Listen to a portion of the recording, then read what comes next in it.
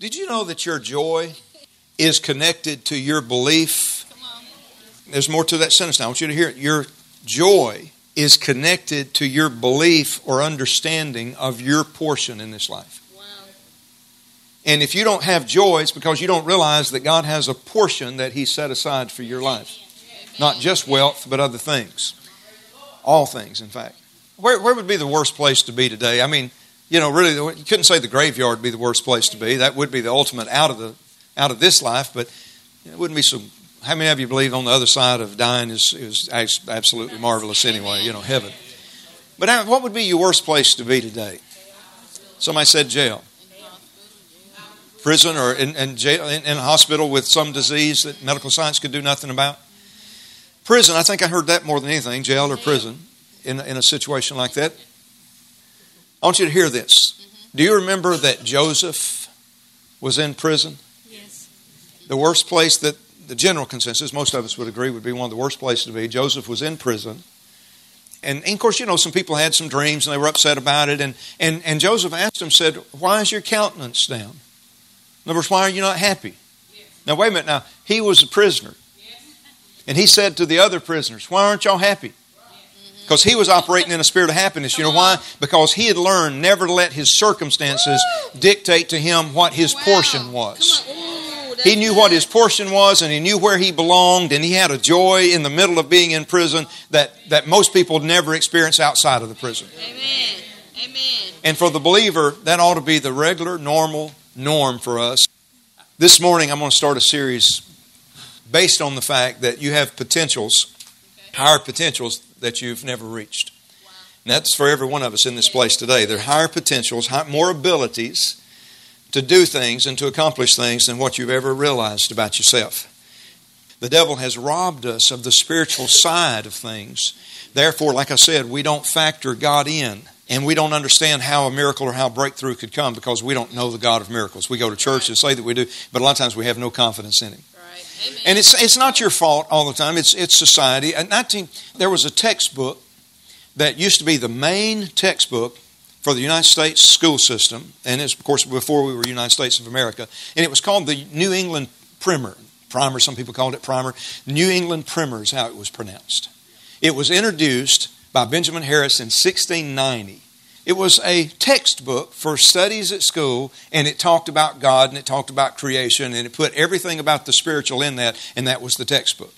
And there's not one person here today that studied under that book because that was taken out of our schools in the year 1900. Because when the new one came out in 1900, passed by legislation of evil men that didn't want God in the nation, you know what they're like today. You see the people that are like that today trying to get more and more God out. And they wanted to make it illegal for you to try to put God in. And it took years, but it eventually got there. Prayer was taken out of school in 1960. Things began to happen. And now we have textbooks that all it leaves for us is the scientific. And the scientific has to be explained because they left God out. And they have to come up with theories and they have to come up with things. And that's what they teach us, theories. And so now we've got whole generations that have been taught to leave God out of the realistic part of life.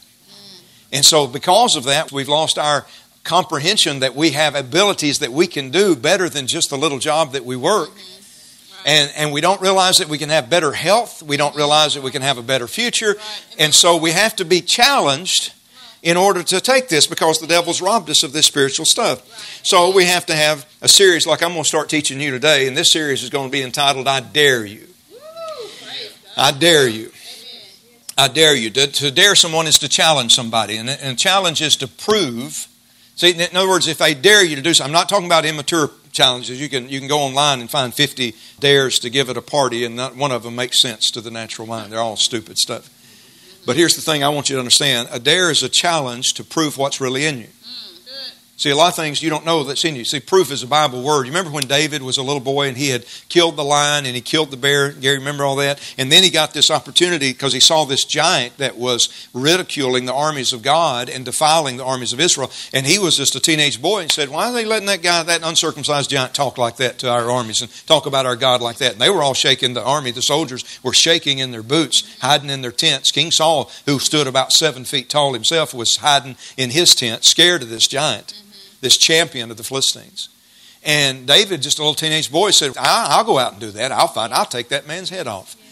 Well, they finally let him talk King Saul into doing it, because Saul hadn't found a soldier that would do it. Now here's a teenage boy wanting to do it.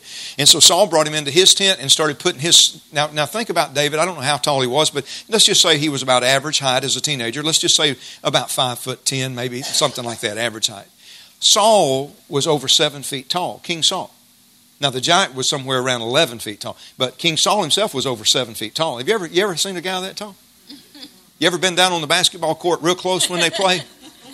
We had a guy that played for Auburn one time, came to our school on a holiday with a friend, came in from school. His name was Marmaduke. He was from, Frank, do you remember where? Somewhere in Africa, but I can't remember, Nigeria.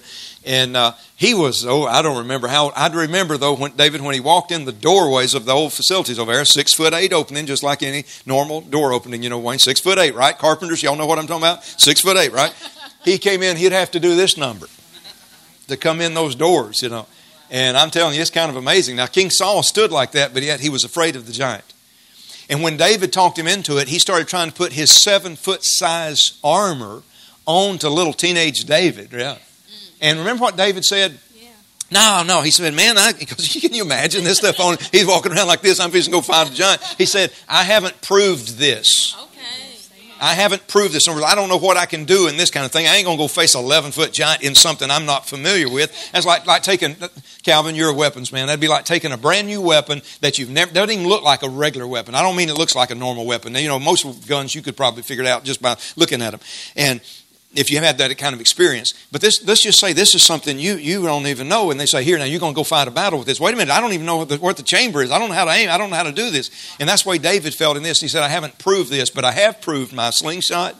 I have proved my staff. In other words, let me go with the things that I've proved. Well, there's a lot of things in our life, because we've never proved them, we're not comfortable with them. And so there's challenges, there's dares that I want to give you today that we're going to center up on one right quick. But there's a challenge that I want to give you to begin to decide. Let me tell you what I'm going to talk about over the next few weeks. Will y'all handle this? Yes, amen. Well, listen to this. Over the next few weeks, I want to talk about daring you to be the most healthiest person in the world. Amen. How would you like to be the healthiest person in your family? Yes. Or the most wealthiest? That's what we're going to talk about today. How would you like to be the biggest giver that the world's ever seen about? Or the one with the greatest faith? Yes, amen. Well, I'm going to challenge you to be the biggest lover. Come on, amen. Most highly favored. How many would take a challenge to be the most highly favored person on your job? That's good, amen. The one with the greatest hope, and the most intrepid of all, the most fearless of all. Well, God's going to give us the opportunity to talk about some of these things, but I want to get this into your spirit today. If you don't ever take the challenge, you don't ever take the dare, you won't ever prove what God's really put in you. You won't know. You can have a car, an automobile, go buy a new automobile, and let's just say it's got, what size engine and all this kind of stuff, and it's got fuel injectors, and it's supposed to do 0 to 60 in so many seconds, or 0 to 100, and I don't know what they are. Y'all have to help me, but just fast. But you may not know that until you're in a situation where you have to try it. James asked me the other day, he said, Dad, I got a question. I said, what is it? He said, why do they put 120 on the speedometers if the speed limit's only, 60 or whatever? I said, that's a good question. Every teenager want to know that since the dawn of cars. Why did they make them to go that fast if you can't do it? Well, you might not know until you prove it. Somebody said, I don't know now. This is a little 4-cylinder car. Nowadays you can buy a 4-cylinder car, not like 4-cylinders used to be. They're geared different now. You can't tell you're driving a 4-cylinder a lot of times nowadays. But you might say, I've just got a little 4-cylinder, so I'm not going to put it to the test. I could pass this car, but it's only, I can't see too far up there, about a mile. And I don't know if I could make that. Y'all know what I'm talking about? Mm-hmm. And then you get in a situation, you ever got in a situation where you had to prove it? Right, yes. You proved what the engine could do. Now that's what I'm going to get you. If you'll take some dares that God gives us in His Bible, you're going to prove some things that are really in you that you didn't know were in you. Amen. And if you'll begin to see that, it'll make a different person out of you. We'll ultimately have a different church when we take those kind of dares. So I'm going to give you these dares today. I'm going to start it today. We won't get to one of them. But I dare challenge you to prove the courage that you really have in an area that you didn't know that you had. Not just prove it to others, but to prove it to your own self, what you're really capable of when you take God's challenges. And I want to point out again, like I said, not the world's crazy childish dares. We put away childish dares and childish things. I'm not talking about that at all. I'm talking about dares that will challenge you to push you to your greatest hour. Say amen to that if you can see that. Your greatest accomplishments as a Christian are still ahead of you if you only understood it. After all, our God's great, and if God's so great, why shouldn't we be, right? Amen. Those of you that have come from a home of poverty, a life of poverty, where you never had enough, I'm going to challenge you to have the qualities of Howard Schultz. That's the man that started out, listen, he grew up in a housing complex for the poor, and today he's the CEO of Starbucks and has $2.9 billion net worth. Wow. But he grew up in a poverty-stricken area with nothing. But see, he had the courage to step out. I was reading something one time that a person said, all financial challenges require bravery to step out into that area. Amen. You have to do that if you ever want to step out into a raise. So I challenge you, if you've come from a poor background, to just say, you know what, I'm going to develop courage in my life to step out and believe that God could do something great in my life. And I'm not limited to what I grew up with. I'm limited to everything that Father has available to me, made available to me through my covenant with Him. I challenge you mothers, since this is Mother's Day, and I mean this is for everybody, and young mothers and hurting mothers and separated mothers and just, single moms or whatever it may be. And this could go for single dads, single parents, doesn't make any difference. But I'm challenging every parent that's in this room today is to make your life so worthwhile and so exciting that your children could build upon that life. Amen. Those of you that are carrying financial inheritance from a generation before you and you're enjoying spending that money, I challenge you is to do something with your life so great that people will point to you rather than the generation before you. Amen. That's good. If you've been sick and weak in your body, I challenge you to just say, I am strong in the Lord. The Bible says, let the weak say I'm strong. Yes. And I challenge you to become the strongest person that you've ever met in your whole life. Somebody say amen. And I give this one to my son who's working in the class today with the children. And I thought I wrote this one down for him, but you'll have to just take it yourself. Is I challenge all the freshmen to make the varsity team. Just say, I don't have to wait till I'm a senior. I can do it this year. And you can do it. You can do it. And he did. I'm proud of it. I dare you to make life obey you. Make life obey you rather than you just going with the flow. Charlie Rich wasn't right. We don't just go with the flow. We create the flow. Amen. Make life obey you. To all the grandfathers and grandmothers that are in this room today, I just dare you to get a plan that's so big that it'll crown the latter years of your life more than anything you've done in your past. Don't just finish out life with a retirement. Finish it out with something bigger than what you've ever done before. Those of you that say that life is boring and uninteresting, I challenge you to start a fight with something. I was reading after a man one time. He said, you just got to do something. Maybe just break a window, but do something. And I thought, man, that would have worked with me when I was a kid. Breaking a window was pretty exciting. But see, most of us sit around waiting on something to happen. But challenges. Listen, I want you to write this down somewhere today. Very quickly, I want you to make note of this. Is what happens in your life is not up to God. What happens in your life is up to you. Now, it's not apart from Him. Don't misunderstand me or mistake how I said that. But what I'm saying is if it was up to God, we'd all be successes.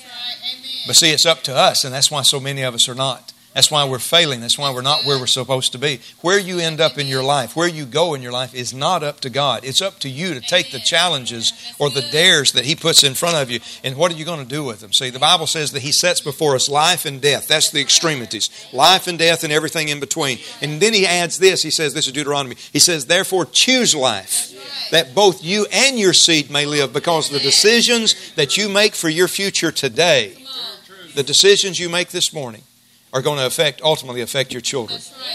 Because they're going to see what you do. And just like those children that spoke this morning on the video, they're going to see what you do as a mother. They're going to see what you do as a father. And they're going to follow your lead. If you'll notice in church, if you're not much of a worshiper, your children aren't either. They follow your lead. They'll always follow your lead. So I dare young mothers, make your life a masterpiece so your children can build upon it. Anything that's got you bound, anybody that's in slavery today, I challenge you and dare you to become a king. And say, I am not going to let this thing control me. I'm going to control it in Jesus' name. So I dare you to become kings in this world. Catch a passion for a richer life. That's where we're going today. How can you do that? Why, with any of these challenges and dares, just little things I brought up, things I'm going to talk about over the next 7 weeks. But any of these dares, if you took them, why can you do them? How could you do them? How could you ever accomplish them? Well, this is the reason why. Because Jesus said you're the salt of the earth. Yes. And He said you're the light of the world.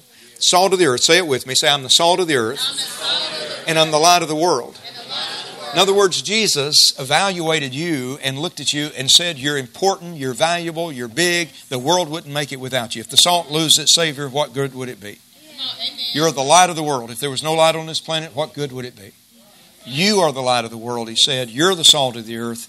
He's got more confidence in us than what we've got in ourselves. And so there's in you already what it takes. I mean, just think about Jesus who lives on the inside of you. The greater one that's on the inside of you today is screaming out, let me help you today to accomplish something. You say, I'm too old. He said, I in you am not too old.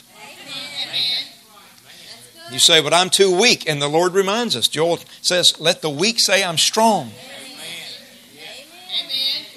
He wants to co-labor for a miracle with you today. What should we say to all these dares? Here's what we should say. Paul says, we should say, if God be for us, who can be against us? If God's on our side, who could be against us and stop us? So believe in your destiny. This is the first thing I wanted to show you. I want you to believe in your own destiny today. Amen. This destiny is found in Deuteronomy 28:13. This is your destiny as a believer, as a child of God. God says the Lord will make you the head and not the tail. You shall be above only, and you shall not be beneath, as long as you hearken to the commandments of the Lord your God. Do what he says, in other words. But of course, you certainly got to obey him. That's a big thing. We're going to spend time talking about that every one of these services coming up. But look again at the part that's underlined. Say this with me. Say, this is my destiny. The destiny of the Lord for you is to make you the head, not the tail, above only, and you'll not be beneath, as long as you hearken to the voice of the Lord your God. Listen to these other translations. The Amplified says, the Lord will make you the head, the leader, and not the tail, the follower. In what? In your field. In your family, in your field, in your dreams, in your goals. The leader, not the follower. I like that. The CSB version says, you will only move upward and you'll never move downward. Retirement years are not to be a downward fall. It ought to be your greatest accomplishments. There was a man sitting working at the railroad station right here in Jasper, Alabama several years ago, and he was getting old, and it had worked that railroad for a little while, and he thought, what can I do? And I won't go into all the story of it, but it eventually didn't happen all just right here in Jasper, but that's what he was doing one day. Eventually he retired from the railroad and didn't know what to do. But what sparked this man? He got his first retirement check. His first retirement check, in the day he got it, was $62. Now that was to take care of him. He sat on his front porch when the mailman delivered that, and he said, you mean that? Now he wasn't living in, y'all going to get excited thinking about Jasper. He wasn't living in Jasper when this happened, but he worked here for a while. And he looked at that retirement check and he said, that the government thinks I'm going to live off of that for the rest of my life? He said, forget that, I'm selling chicken. And that was Colonel Sanders that started Kentucky Fried Chicken. And his latter years, retirement years, was his greater glory years. You'll move upward, never downward. Say it again, that's my destiny. That's my destiny. Contemporary English Bible says, the Lord will make you the head of things, not the tail. You'll be at the top of things, not at the bottom. Amen. Think about moving forward and always being ahead of things. CEV version says, you'll be a leader among the nations, and you will not be a follower. You'll be wealthy and powerful, not poor and weak. Amen. Say it again, that's my destiny. That's my destiny. And one more in this, look at the Living Bible. He said, you'll always have the upper hand. Now that's how God expects us to live. So the wealthiest of anybody that you've ever known in your family is what I want to talk to you today. I want to dare you to become wealthy in Jesus' name. And so we're going to look at some scriptures on this. I was reading a story about a man by the name of R.G. Letourneau. Now, he lived a long time ago, 1888. He died in 1969. I was 10 years old when he died. He was one of the Christian industrialists in this country, in this nation, in the early industrial age. He dedicated his life to being what he called himself, being a businessman for God. He was hugely successful. He designed and developed his own earth-moving equipment. He was the maker of nearly 300 inventions and 100 patents in his lifetime. Wow. He succeeded. Now listen to this. It's powerful. I love it. He succeeded, of course, financially, and he increased his giving into 90% of his income. You know how some people struggle and they're not tithers and they wonder why God's not blessing them? Right. Listen, I don't even counsel people that's not tithers because it don't take a lot of time to counsel you. You're having problems? Are you a tither? No, not a tither. There's your problem right there. You're cursed with a curse. So there's nothing else I need to share with you. You need to get that right. No, Brother James, but I'm having trouble in my body. The devil just keeps... Wait, the Bible says if for a tither, God will rebuke the devourer for your sake. And so you're having the devourer devour you. Come on. You know what? That's what arthritis is. It's a germ. They found out now it's actually a germ that's actually devouring your joints. And the Lord said He would rebuke the devourer. So you don't need me to counsel you on why your healing hadn't come. You're just not a tither. That's all you need to know. You need to get into the blessing of God. Amen. Say amen to that. You say, well, I don't understand why God's not moving me up into this place of destiny. How come I'm struggling? How come I'm working all these years on the same job? Some of you sound like, you remember Jacob when he worked all those years for his uncle Laban? But you remember how he worked for all those years? And he finally told him. Now, Jacob was about 90-something when he got tired of working for this man. And he looked at him and he said, look, I worked 14 years to get your daughter. And then he said, I worked another 6 years to try to get some cattle, and I have absolutely nothing and don't have anything to show for it. I ought to be rich by now. And that's where a lot of you are today, saying, I've worked this job, I don't know why. Listen, if working a job would make you rich, every person in this, that if you're a worker, would be rich. Now, if you're lazy and you don't work and you're wanting to live on, listen, I'm telling you, the stupidest thing this government ever did was give people welfare checks that don't need it. Right. Don't misunderstand me. I mean, if you had to have it and you was feeding your child, I understand that. But because you're too lazy to work, Benjamin Franklin said it would be the ruin of this nation. He said that way back before you was born. Before you even knew what a kite was. Benjamin Franklin already said it. But the idea is if you're a worker and working was going to get you rich, you'd be rich. Right. Amen. Working hard. No, let me tell you, this is for somebody today because the Holy Spirit just told me to say it. The only thing that working hard has got you is heart trouble. Now, I don't know who that's for, but the Lord knows it. You've got heart trouble because you've wore yourself out physically. Now, the God in you can renew and restore the heart. That's right. Amen. But that's not how you get wealthy. How you get wealthy is listening to God, obeying Him, and taking the dare to say, okay, if He wants me wealthy, I'm going to be the wealthiest person on this planet. My family ain't never seen anybody as wealthy as I'm going to be. My church family's never seen. Well, this man, Brother Trudeau, he made this thing where he said, I want to be God's businessman. And every time that God would increase him, he would begin to give more than just the 10%. For long he was giving 20, 30, 40. And he moved himself up to giving 90% of his income away and living off the 10%. Of course, in the early 1900s, he was a multimillionaire. But you say, well, I could live off 10% too if I was a millionaire. But that isn't how he got there. He got there when he started tithing off his nickels and his quarters and his dimes. You see, he was tithing off the little, and God began to bless him and move him up to a higher place. And listen what he said, because he just kept, people asked him, they said, why do you keep giving so much away? He said, I shovel out money and God shovels it back. But God, he said, has a bigger shovel. So decide that God wants you to be rich. Being rich is part of your covenant with Him. Make that decision. Get past all the traditions of men that says God wants to hold you back, doesn't want you to have money, wants you to be broke, wants you to live on some kind of limited income. Get rid of all those ideas. Even wealthy people sometimes think that rich is a shame. Shameful to be rich. Sometimes people hide it. I knew people, I have known people over the years that they had a lot of things, and they would, before they'd go in certain places, they'd take off their watches and their rings and they would hide their wealth because they thought it was a shame. Now, the reason for that, and I've heard people say this over the years, and just take a side note to tell you, because if you'll listen to what I've got to tell you today, you'll come out with a better income for the rest of your life. Woo, praise God. This idea, and I think this is the number one thing that people are going to have to get over, is this scarcity mentality, like the earth don't have very much resources, and for you to get wealthy would mean it would have to take from somebody else for you to have something. Now, somewhere you're going to have to get out of that idea. Dale Carnegie, the steel man, anyway, U.S. steel man. And he had was the first man to become a billionaire in this nation. Now, $1 billion. And he was in his office one day working and had a man that was there negotiating some things with him. And the man made a statement to him, said, he was a socialist, this man that came in, socialist, communist, socialist, like some of the government people today that are trying to bring socialism into our nation. And he said, I think it's wrong, the socialist said to him, said, it's wrong for you to have all that money, $1 billion for one man. So it's wrong for you to have that. And of course, if you knew him, Carnegie, he took care of his employees big time and took care of those that helped him make himself great, because he always said, it wasn't me that did this, it's my employees that did it for me. And so he had $1 billion, and this socialist said, this communist man said, you ought to get rid of that wealth. You ought to divide that. It ought to be divided equally. And he just kept on about it. Said it's wrong for you to carry $1 billion. You ought to divide that equally with everybody on this planet.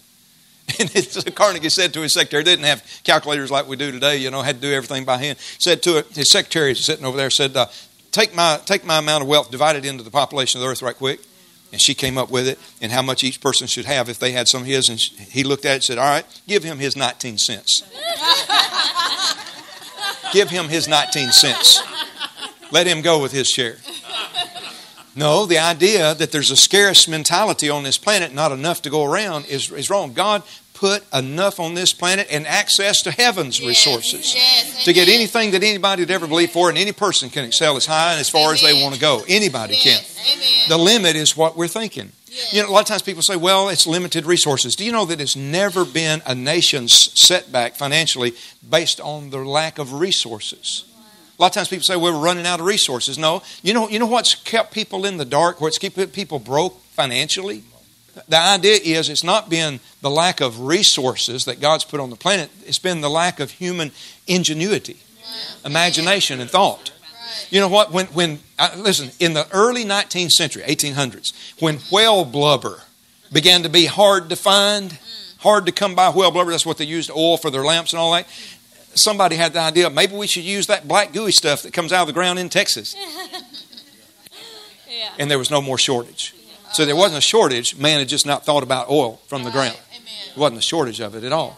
And you know, one of the most innovative things today, one of the most dynamic things today is the microchip.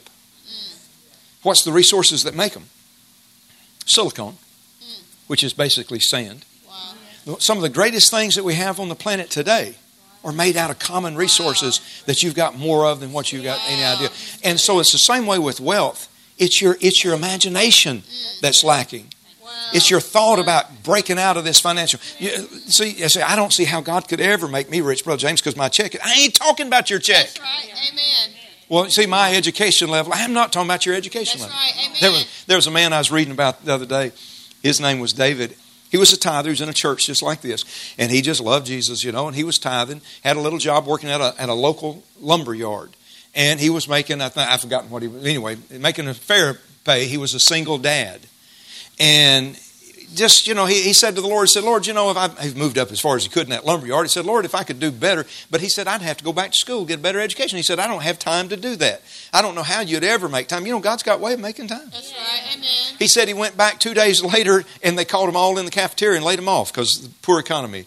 And he said, well, God, I guess that's my time to go back to school. And he said, I don't know how to do it. 2 weeks later, he was in his first class, and he got his first, another week after that, he got his first check of, what do you call that when you're laid off? Unemployment check. Got his first unemployment check, $250. He said, $250. He said, Lord, there's no way I can make it off this. But he took his tithe out, $25. It's not hard to figure a 10% tithe. Took his $25 out tithe, gave that to God, and he said, all right, Lord, here I am raising my son and as a single dad. Now I'm on this and going to school, and I don't know how I'm going to do it. And he said that rocked on for a while. Finally, he said, I just had to stir God up. He said, all right, God, I'm going to stir you up. I'm going to give $50 out of my $250. And he said, now look at that, God, there ain't nothing left. He finally said, God, I've given you everything. I don't have anything. And before long, he had gotten his associate degree and went on, got his degree, you know, another year later. And he said after he got that, he said didn't have any job, and he just kept increasing his giving. Kept increasing his giving. Lord, I don't know how you're going to take care of us, but you're just going to have to do it. And all of a sudden, he got a job working for Amazon. Praise God. And God put him on there, and he was making now see, what was he tithing? He was tithing $50 a week out of his Social Security check. Right. He wasn't making that much, but he was tithing $50 a week. And God, the first job God gave him a job for the amount of income of what he was tithing on. So he got $500 a week. He said he stayed there for a little while in IT, you know, worked in that area as an engineer. And before long, he said, with less than a year, he said it was unheard of in that field. They moved me up to I think it was second, whatever it was, first class, whatever. And he said, I went up and doubled my income to $1,000 a week. And he said another year after that, 2 years into the program, he said, I was making double that, now $2,000 a week, and they gave me a $16,000 truck. He said, I just kept giving. And his advice was, keep tithing, keep going to church, and do them both with consistency. Amen. That's good. He said, and God will take care of you. I like that story. Say amen if you can see that as yours. Say, God wants me blessed. But you got to look at scriptures like this and make them yours. This is Psalm 35, verse 27. Now, I'm going to read them quick. If you want to jot them down, do, but don't miss reading them with me. So just take a second. You can scribble fast, can't you? Psalm 35, 27. This is Amplified Classic. It says, let those who favor my righteous cause, God said, have pleasure in my uprightness. Let them shout for joy and be glad and say continually, let the Lord be magnified who takes pleasure in the prosperity of his servants. Now you say that last part I underline. God takes pleasure in the prosperity of his servants. Now make it yours. Make it personal. Let's just say it like this. God takes pleasure in my prosperity. Now I want you to hear yourself say it. I want you to say it slow enough to hear yourself say it, because God's about to do a breakthrough in your life in the area of finances. Say it with me. God takes pleasure in my prosperity. Not in my poverty, not in my lack, God takes pleasure in my prosperity. See, God created everything and He put man in the garden with all provision. But when Adam sinned, he listened to the lies of the devil. And what happened? As soon as he sinned, curse came. When curse came, he went out of prosperity into poverty. What made the difference in blessing and cursing? What was the real difference? Sin. Or we'd say obedience brought blessing. Disobedience brought curse. Right. Amen. And then God began to try to work with man ever since then. Said, look, obey me. If you'll obey me, I'll prosper you. Right.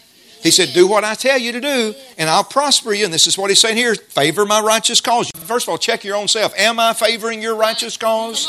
Am I really putting God's work first? Is this the most important thing in my life? That's your ante into the game. Amen. He said, but if you're favoring God's righteous cause, He has pleasure.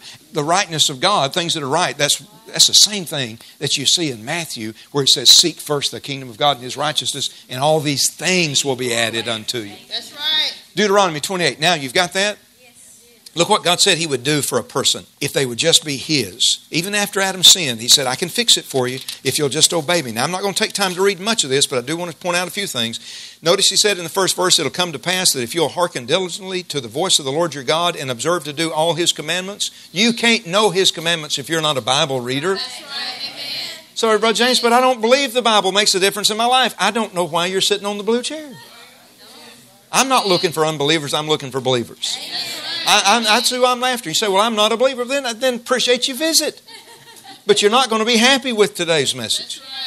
This don't cater to unbelievers. Unbelievers keep you under the curse. Why don't you obey God? I'll tell you why you don't obey God. You don't believe Him. But you got to have faith. All right, look what He says for the people that's got faith. It'll come to pass if you'll hearken diligently to the voice of the Lord your God. Or in other words, read the Bible, find out what He wants you to do, and observe to do all His commandments, which I commanded this day. God said, I will set you on high above all the nations of the earth. Amen. Notice now, skip over to verse 13. This is where I was reading to you a moment ago. The Lord will make you the head, not the tail. Right. So back to verse 1, I'll set you on high. And then He says in verse 2, back to 2, all these blessings will come on you and overtake you. Amen. If you'll just hearken to the voice of the Lord your God. Blessed shall you be in the city, and blessed shall you be in the field. Blessed will be the fruit of your body, the fruit of your ground, and so forth. Blessed shall you be your basket, verse 5, in your store. Blessed shall you be when you come in, and blessed shall you be when you go out. Isn't that powerful? And now all this is good. You ought to read these first 14 verses because they belong to you. Just the first 14. 15 on through the rest of the chapter you've been redeemed from. But look at this. Go down to verse 11. And get your pen out. If you haven't got this underlined, underline it. And here's what He'll do for people that He blesses. He says, the Lord will make you plenteous in goods. Amen. Now look up on the screen just a minute. We'll stop on that part. You see that where it says, the Lord will make you plenteous in goods? Amen. Well, look at it in the Amplified. It says, the Lord will make you have a surplus of prosperity. Have you ever dreamed about having a surplus of prosperity? That means be able to pay every bill, accomplish every desire, and still have money left over? I hardly ever, it seems like I go to the store with Susan, hardly ever that I don't get behind somebody that's having to take something out of their buggy, so I can't afford that, can't afford that. And that's an opportunity for you if the Lord tells you now. You have to learn to hear from God who to bless and who not to. But you want to be the blesser. I'm glad I'm not the one having to do that. Why aren't you? Because I'm blessed. You're blessed. You're the blessed of the Lord. And God says, I'm going to have a surplus of prosperity in your life. I love that. Well, that's not the only. Let's read another translation. The EXB version says, the Lord will make you rich. That's Deuteronomy 28, verse 11. I'll make you rich. And the Message, I just love it. The Message says, God will lavish you with good things. Isn't that powerful? God's just trying to get people to obey Him. Look at this. Isaiah 1:19 in the Living Bible. God says, if you'll only let me help you, if you'll only obey me, then I will make you rich. Just takes obedience to do it. Well, God did that for a man by the name of Abraham. We all know that, Abraham. And do you know the Bible says in Genesis chapter 12, Lord, do I slow down to say that? Because that's so powerful. Genesis chapter 12, the second verse. Don't turn there. Just jot it down if you want to make note. But if you're hungry and you're willing to take the dare to be the richest person your family's ever heard about, to trust that God can do something big in your life, then study this like it's schoolwork. Take notes like you want to make 100. My son, James, I talk about him a lot because I'm still working with him in school, And he used to come home because he's got a tough teacher, man. He had the toughest science teacher last year that anybody could ever have, and found out the science teacher was moving up the next year with him. Oh, my goodness. He said, I said, James, because James was like, Daddy, I was going to quit school. This is me homeschool. I said, look, no. I said, you're going to take your faith and you're going to whip Mr. Pillen's test. You're going to whip his test. Not his butt. You're going to whip his test. Y'all look at me like you're going to whip him. In other words, you're going to defeat him by studying better than he thought you would. And you know, James came in, they had 3 tests on Thursday morning. You know what that means? That means Wednesday night church. Because we put first church. First, always first. And so now he's got 3 tests the next day. One of them was Miss Jones' class. Thank God the kind it was. I won't go into all the details of it. It was an open test. We ain't never wanted to whoop her test. No, I'm just kidding.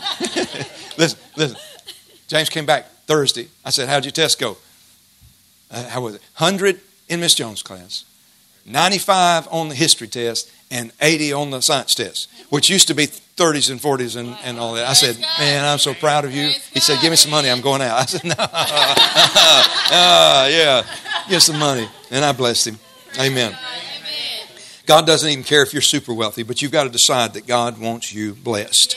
You've got to decide God wants you blessed. Make that your final decision. I'm not going back on it. I'm going to give you enough scriptures real quickly. I won't take but about just a few minutes to do it. I'm going to run through them real quickly because the one I close with, you're going to be saying, I'm glad I came for that one. Praise God.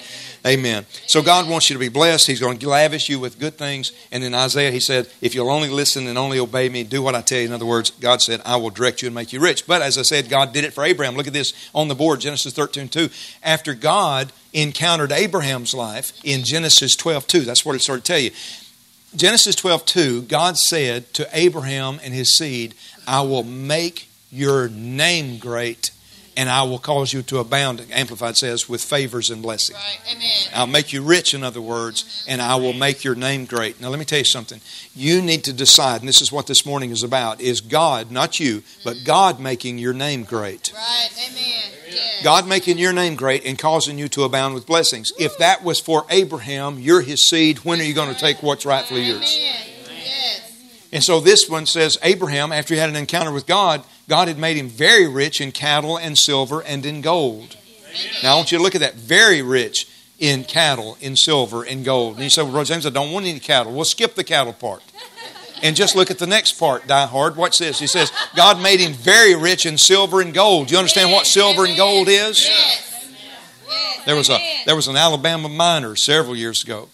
Well, you know when the Yukon gold rush was. But this particular man was a coal miner in Alabama, and he heard about the gold, and boy, he took off and made his fortune in gold in the Yukon. And when he did, he got lost in a snowstorm up there one day. I mean, just got lost, and he happened to see what saved his life was some missionaries had put a golden cross up on a hill, and it directed his life to it. He said, Lord, if you'll get me out of this snowstorm, I'll give my life to you. He spent the rest of his life being a preacher for God. One of the richest preachers they'd ever seen because he had carried all that gold back. But he was an Alabama man. I like that. Alabama just does it better sometimes, don't we? Can I have any help this morning? God says he was very rich. Well, look at the Amplified Classic brings it out a little bit better. Abraham was extremely rich in livestock and silver and in gold. You're Abraham's seed. When are you going to follow suit? Quit living like a child of the devil. You know what the problem is with most of God's people today? We're still wearing our old grave clothes. When Jesus raised Lazarus from the dead, the first thing he said was, now loose him and let him go. It means get him out, unwrap him out of those grave clothes. And we get saved with our old grave clothes on of the old life and the old world, and we're still walking around like this, and God's saying, loose him and let him go. And this is the dare for you today, is take the challenge. God wants to make you like Abraham, your father of the faith. And if you don't know that you're his seed, write down Galatians 3:29. That's a New Testament verse. Galatians 3:29. If you be Christ's, that means if you belong to Jesus, then you're Abraham's seed and you're heirs according to the promise. And here's what he did for your great-great-grandpappy Abraham. He said Abraham was extremely rich in livestock, extremely rich in silver, and extremely rich in gold. Pick as many of those three as you want. In Genesis, this is where Abraham, then his son Isaac. Now, Isaac did what you and I are supposed to be doing. Isaac was in a place of famine. Now, watch this very closely today. We're just seeing that God wants to make you rich. I could tell you a lot about it. He don't want you to do it the greed way. I'm going to have to take other weeks to do that. I can't do that this morning. You know not to do it by greed. If you do it by greed, you won't be rich at all. You just have a whole lot of money and a lot of enemies. We're not talking about doing it by greed. We're talking about doing it God's way. Not falling in love with money, falling in love with God, letting Him make you rich so you can be a blessing to people. If you ever learn that your wealth is so that you can be a blessing to others, your life will become extremely higher than it's ever been. Well, this is Abraham's son Isaac. First of all, Isaac was in a place and the famine hit. And he said, I'm going to do like Abraham did, my daddy did. I'm going to go to Egypt, where they're not in famine. And when he started to go, God said, no, stay right here in the famine land. And he said, why have I got to stay in the famine land? And what was God doing? He was saying, look, if you go down to Egypt, you'll give credit to Egypt. You'll say Egypt took care of you. And he said, I want you to stay right here in the famine and watch me take care of you in famine. And here's what God did for him in famine. The Bible says that he planted his crops. This is another translation than probably what you've got. It says Isaac planted his crops in that land in the same year of famine, and he reaped 100-fold on his crops because the Lord had blessed him. Now, you're not supposed to reap anything in a time of famine. But he did because God blessed him, and He wants to bless you. Somebody said, well, it's a bad economy time. First of all, the economy is not that bad. The economy is doing a whole lot better than it has in a long time. But the idea I want you to go home with is it doesn't matter whether the economy of the world is up or down, because you're not living based on the world's economy. You're based on God's economy, which causes you to be the head and not the tail, always at the top, never at the bottom. Keep moving up, never downward. Always the leader, never the follower. God's got something bigger for you than you've ever thought. So Isaac did that. He planted his crops. In the same year, he reaped 100-fold. What do you mean by 100-fold? We just say a bumper crop. He had a bumper crop when nobody else could get a plant to grow. And then it says the man, Isaac, became rich, and his wealth continued to grow until he became very wealthy. This is what God wants for Abraham's seed, and that's who you are. Look, you think that's a little tough? Read it in the Message. Isaac planted crops in that land. He took in a huge harvest. Now, what do you think a huge harvest is? You need somebody to tell you what a huge chunk of change is? I had somebody call me over to their house one day, and they gave me a huge chunk of change. It made the teller, when I went to deposit, choke. Now, not that she had not seen that kind of money. She just never seen me with that kind of money. And she's like, habba, habba, habba, habba, habba, habba, habba, habba. And I was like, yabba, yabba, yabba, yabba, yabba, yabba. You got that right. Licking that sucker, man. You better believe I'm right. Look at this. God's wanting to do it for me and you. Isaac planted crops. This is the Message translation. He planted crops in that land, took in a huge harvest. God blessed him. The man got richer and richer by the day. Now that's God's plan for His children. God wants you to become richer and richer by the day until He was very wealthy. He accumulated flocks and herds, many men servants. I wanted to add all this because I wanted you to see it. Many servants, so that the Philistines began to envy him. Now I want you just to understand, there's going to be people that's going to envy you if you'll take the dare. I'm going to let God, who loves me and wants to make me rich, I'm going to let Him make me the richest person my family's ever seen. You say, well, my education, it doesn't have anything to do with your education. Now, if God tells you to go back to school, go get it. Right, amen. But Sue and I both used to work for a man that was a multimillionaire, and all he ever knew how to write was his own name. It hasn't got anything to do with your education. It's got everything to do with your dream and your belief about yourself. What God does. So the Philistines are going to envy you. You better believe the world will start envying you. How many of you, now just be honest, you get your payday, not many people envy you. Some of you they might to some degree, but how many of you want everybody in town to start envying you? Amen. That's right. Amen. Listen, I want Donald Trump to envy me. Come on, amen. That's right. I'd take the dare. I'm going after it. Here's another scripture. What about Jabez? You ever heard about Jabez? Look what he did for Jabez. This is 1 Chronicles 4, 9 and 10. Don't miss reading now. Just jot fast. You can take shorthand. 1 Chronicles 4, 9 and 10. Jabez was more honorable than his brethren, and his mother called his name Jabez, saying, because I bear him with sorrow. That's why he got the name. So he grew up in a rough time, poverty time, didn't have a lot. And look what his prayer was. Jabez called on the God of Israel, saying, oh God, that you would bless me indeed and enlarge my coast. Yes, amen. And that your hand might be with me. In other words, everything I do will prosper. Yes. And that you would keep me from evil. No bad business deals. Right, amen. That it may not grieve me. And God granted him which he requested. Amen. Now the big deal is he asked for more and God said, okay. Amen. In the CEV version where he says, please bless me. In the CEV it says, please bless me and give me a lot of land. Increase my borders. A lot of land. Amen. I'm looking at brand new landowners in this house today. Some of you that's own land, some of you are going to get more land. Some of you that never owned land can have some land if you'll just believe God. Amen. Landowners. Praise God. Amen. Supernatural deals coming your way. Amen. Now, this is for you if you want more. This indication wasn't that the man didn't have any. He just asked the Lord for a lot more. Right. Amen. So if you've got a lot and you've got to own more property, anybody in here, just if you'd like it, just say, Lord, I'd like more. You can always sell it. Yes. Yes. You can always sell it. But just say, Lord, I'll take more land. Lord, I take more. And the Lord give you the same answer He gave Jabez. Okay. Amen. Okay. And the Lord granted him his request. In 2 Corinthians 9:8, when we get to the New Testament, we see where Jesus finally came to take care of people. And here's where He came in the New Testament to redeem us and restore us back to what Adam had in the Garden of Eden. Abraham experienced some of it. Jabez experienced some of it, but now we can experience all of what Adam lost. And here it is right here. You know the grace of our Lord Jesus Christ, that though He was rich, yet for your sakes He became poor, so that through His poverty you might be made rich. Yes. Amen. So God really wants to... Some rich people sitting here today, if you'll just receive it. Look at it in the message. In one stroke, Jesus became poor. I'm at the cross. In one stroke, He became poor so that we might become rich. Wow. Just by Jesus going to the cross, God declares you rich. Woo, yes. Amen. And if you'll say, I take the dare. I'm going to receive it. I'm going to walk it. Lord, make me as rich as you. Look, Lord, if it gives you pleasure to prosper me, tickle yourself plumb silly. Amen. That's what I say. Praise God. If God gets excited when you get money, then Lord, just get silly about it. Amen. Come on. Amen. Lord, if you enjoy laughing. You know, James 17 years old, you know, he's 16, almost 17 years old. And I'm driving down the road this morning coming to church. He's sitting over there beside me, and he's still a little kid at heart. He's like, Daddy, tickle my hand. Tickle your hand. All right, tickle your hand. He said, oh, that feels good. I said, I'm trying to drive. Tickle my hand. Well, you know what I'm saying? Look, you got a Father that wants to tickle your hand. Yes. He wants to do things for you, and it tickles Him to tickle you. Yes. Don't Amen. ever forget the Bible says if you being a natural parent know how to give good gifts to your children, how much more will the Heavenly Father give good things to those that ask Him? Amen. His children, that's you.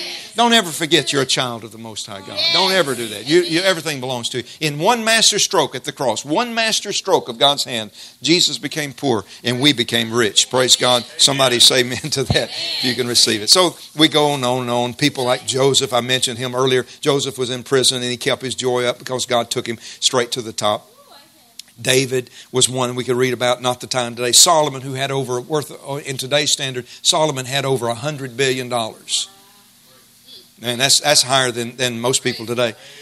I'm just going to close with this. There's so much more I could read to you. I'm going to hit some of this real quick, but boy, we ain't got the time for it. Look at 1 Timothy 6:17. It says, charge them, this is New Testament scripture, charge them that are rich in this world, that they be not high-minded nor trust in uncertain riches. Never put your confidence in them. Keep trusting God. Amen. Keep trusting God. But trust in the living God who gives us, say it with me, who gives us richly all things to enjoy. Yes.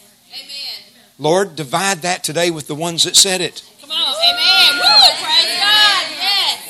Amen. Charles Capps, man, he was our friend. He's in heaven now. Charles Capps, he'd tell you all the time, man, it ain't working for you if you're not saying it. Come on. Amen. You got a preacher. You can't go to a church that'll ask you to say it all the time. Come on. Amen.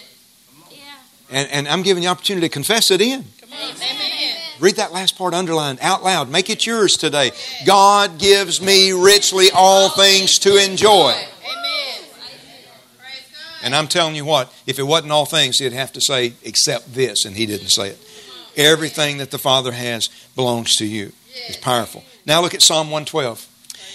The Bible says in Deuteronomy 8:18, don't turn there, but just remember Deuteronomy 8:18, it says that look at the board, I'll just show it to you real quick. Deuteronomy 8:18 says you got to remember the Lord your God. It's He that gives you the power to get wealth. That's right. God wants His people wealthy. Now look at Psalm 112. Psalm 112. This will be our last scripture to look up. It's good, Pastor. Amen. Anybody going to come back here different in a week? Amen. Yes. Anybody need a breakthrough today? Yes. Amen. Devils. You know how the devil keeps people back? The scripture tells us real plainly in 2 Corinthians 4:4. You know how the devil keeps people from ever advancing and taking the dares of heaven? Think it's worth the while? I met somebody the other day and they introduced themselves to me as I'm a professional time biter. You know what that is? Just biding time. And that's the way a lot of Christians are. Watching the clock. When's church over? How can I get out? You know what? And they don't realize God's got something for them. That's right. But I'm telling you something. I'm going to take the dare this morning. Come on. Amen. And I'm going to excel. Are you going to excel with me today? Yes, we are. Amen. Yeah. All right, look at this. Psalm 112. This is powerful. This is what God said that He'll do for somebody that'll believe Him. And I wish I'd have wrote this, but I didn't. Psalm 112. You got it? Praise the Lord. Blessed is the man or the woman that fears the Lord, that has the respect of God, puts God's word first. Blessed is the man that, you say, well, I don't read the Bible, Brother James, because you have no fear of God. And I'm not talking about being afraid of him. I mean, you have no reverence of him. You don't respect him. You don't respect his word. You say, well, I don't ever read the Bible. Then you don't. There's nothing I can do to help you. You can either say, you know what, this is powerful. I'm going to let God work in my life. This is the way you do it. I don't know why God keeps telling me to tell you that, but you've got to understand, I am not trying to help unbelievers today. Amen. My job is to catch you if you're a believer and help you come up to a higher level. Amen. If you're an unbeliever, you have to make the decision. I can't do it for you. There was a time in my life I was an unbeliever, but I am not an unbeliever anymore. Now look at this. It's our last scripture to read. Look up and read. Psalm 112. He says, praise the Lord. Blessed is the person, the man, the woman that fears the Lord, puts God first, and delights greatly in his Bible or in his commandments. Delighted to have a chance to read the word. What will happen for this person? Verse 2 says, his seed, his offspring, will be mighty upon the earth, and the generation of the upright will be blessed. Amen. Verse 3, rats and roaches will be in his house. Bills and debts piled up will be in his house. What does it say? Everybody tell me. What does it say? I didn't write it. Come on, tell me. You're not giving me any credit to say this out loud. This is all to God. I don't take credit. I didn't write it. Say it. What does he say will be in your house? Wealth and riches will be in that person's house. And his righteousness endures forever. Under the upright. Every time I read that, wealth and riches will be in our house. One time, Susan and I, somebody gave us $10,000 cash one time. And we had not had that much money in a long time. This was a long time ago. And we didn't know what to do with it. And, we knew how to spend it, but we didn't want to spend it. We wanted to keep it for a while. So we put it in the freezer. I mean, I heard about cold cash. I said, nobody will look in the freezer. Let's just put it in the freezer. And we kept it hot, though. We kept it really hot. That was a lot of money to us back then. What would it take to be a lot of money to you today, Brother James? Try $100,000. See what it does to me. Meet you after class. I'll tell you where I put it. Wealth and riches shall be in your house. And now look, under the upright there rises light, will come in darkness, gracious and full of compassion, righteous. And then verse 5 says, a good man that has this experience will show favor and lendeth. Lendeth means give and help other people. He'll guide his affairs with discretion. And verse 9 talks more about it. He's dispersed. This person is given to the poor. His righteousness endures forever. His horn shall be exalted. God's not looking for people that will hoard it up on themselves. This is people who just enjoy it. And just say, Lord, what do you want me to do with it today? Who can I help? And you get to enjoy it to yourself, but it's just not all about you. You got to give God checking privileges on the income, or He'll never trust you with more. Now, listen, you can fast until you're blue in the face. And if you do not show God you're faithful with a little, He'll never trust you with a lot. That's just His system. His system is if you're faithful over little, He can trust you with a lot. But if you're unfaithful with little, then He knows He can't trust you with a lot. And so you just have to prove your faithfulness while it's small. Say amen if you can see that. All right. So God wants you to have wealth and riches in your house. And He says the upright will be blessed. Now look at the last scripture on the screen right here. This is it. Now I'll let you go home. Isaiah 61:9 in the Amplified says, now I see you writing down. I'm going to wait till you all get there because I want your eyes to see this. It says their offspring. Now this is talking about God's people, Abraham's descendants, you and I. We're His descendants today. Their offspring will be known among the nations and their descendants among the peoples. And all who see them in their prosperity will recognize and acknowledge that they are the people whom the Lord has blessed. Now I want to say that's what's going on at my house today because I'm taking God's dare. This is going on in anybody's house that will receive it. People can look and say, that is the people who God has blessed. The Bible says when He talks about tithing and how He'll open the windows of heaven, pour you out more than you got room enough to receive, you know, He adds to that. He says that all nations will be afraid of you and call you blessed. They'll say, man, don't mess with them. They got God's blessing on their lives. Read that underlined part with me and think about you and your own children. All who see us in our prosperity will recognize and acknowledge that we are the people whom the Lord has blessed. Amen. We are the people whom the Lord. So I dare you to start a turnaround today. I dare you, if you need prayer and just say, I've got to have a breakthrough, Brother James, because I've been that unbeliever. I've just stuck in things. Then you don't wait for me to give an altar call. Run up here to this altar and I'm going to ask Joe to come up and help me pray over you. If you need a breakthrough, stand to your feet. Get rid of all the negative thoughts against you today. This begins. Get rid of every negative thought against your future. Cast it down. Prayer will do that today. We'll drive that devil off of you if you need it. Negative thoughts holding you back, let us take it and throw it away from you. So I dare you to go after God's plans. Let Him make you the richest person anybody in your family or your friendships have ever known, in Jesus' name. If you'll take that dare. Anybody need prayer, breakthrough today?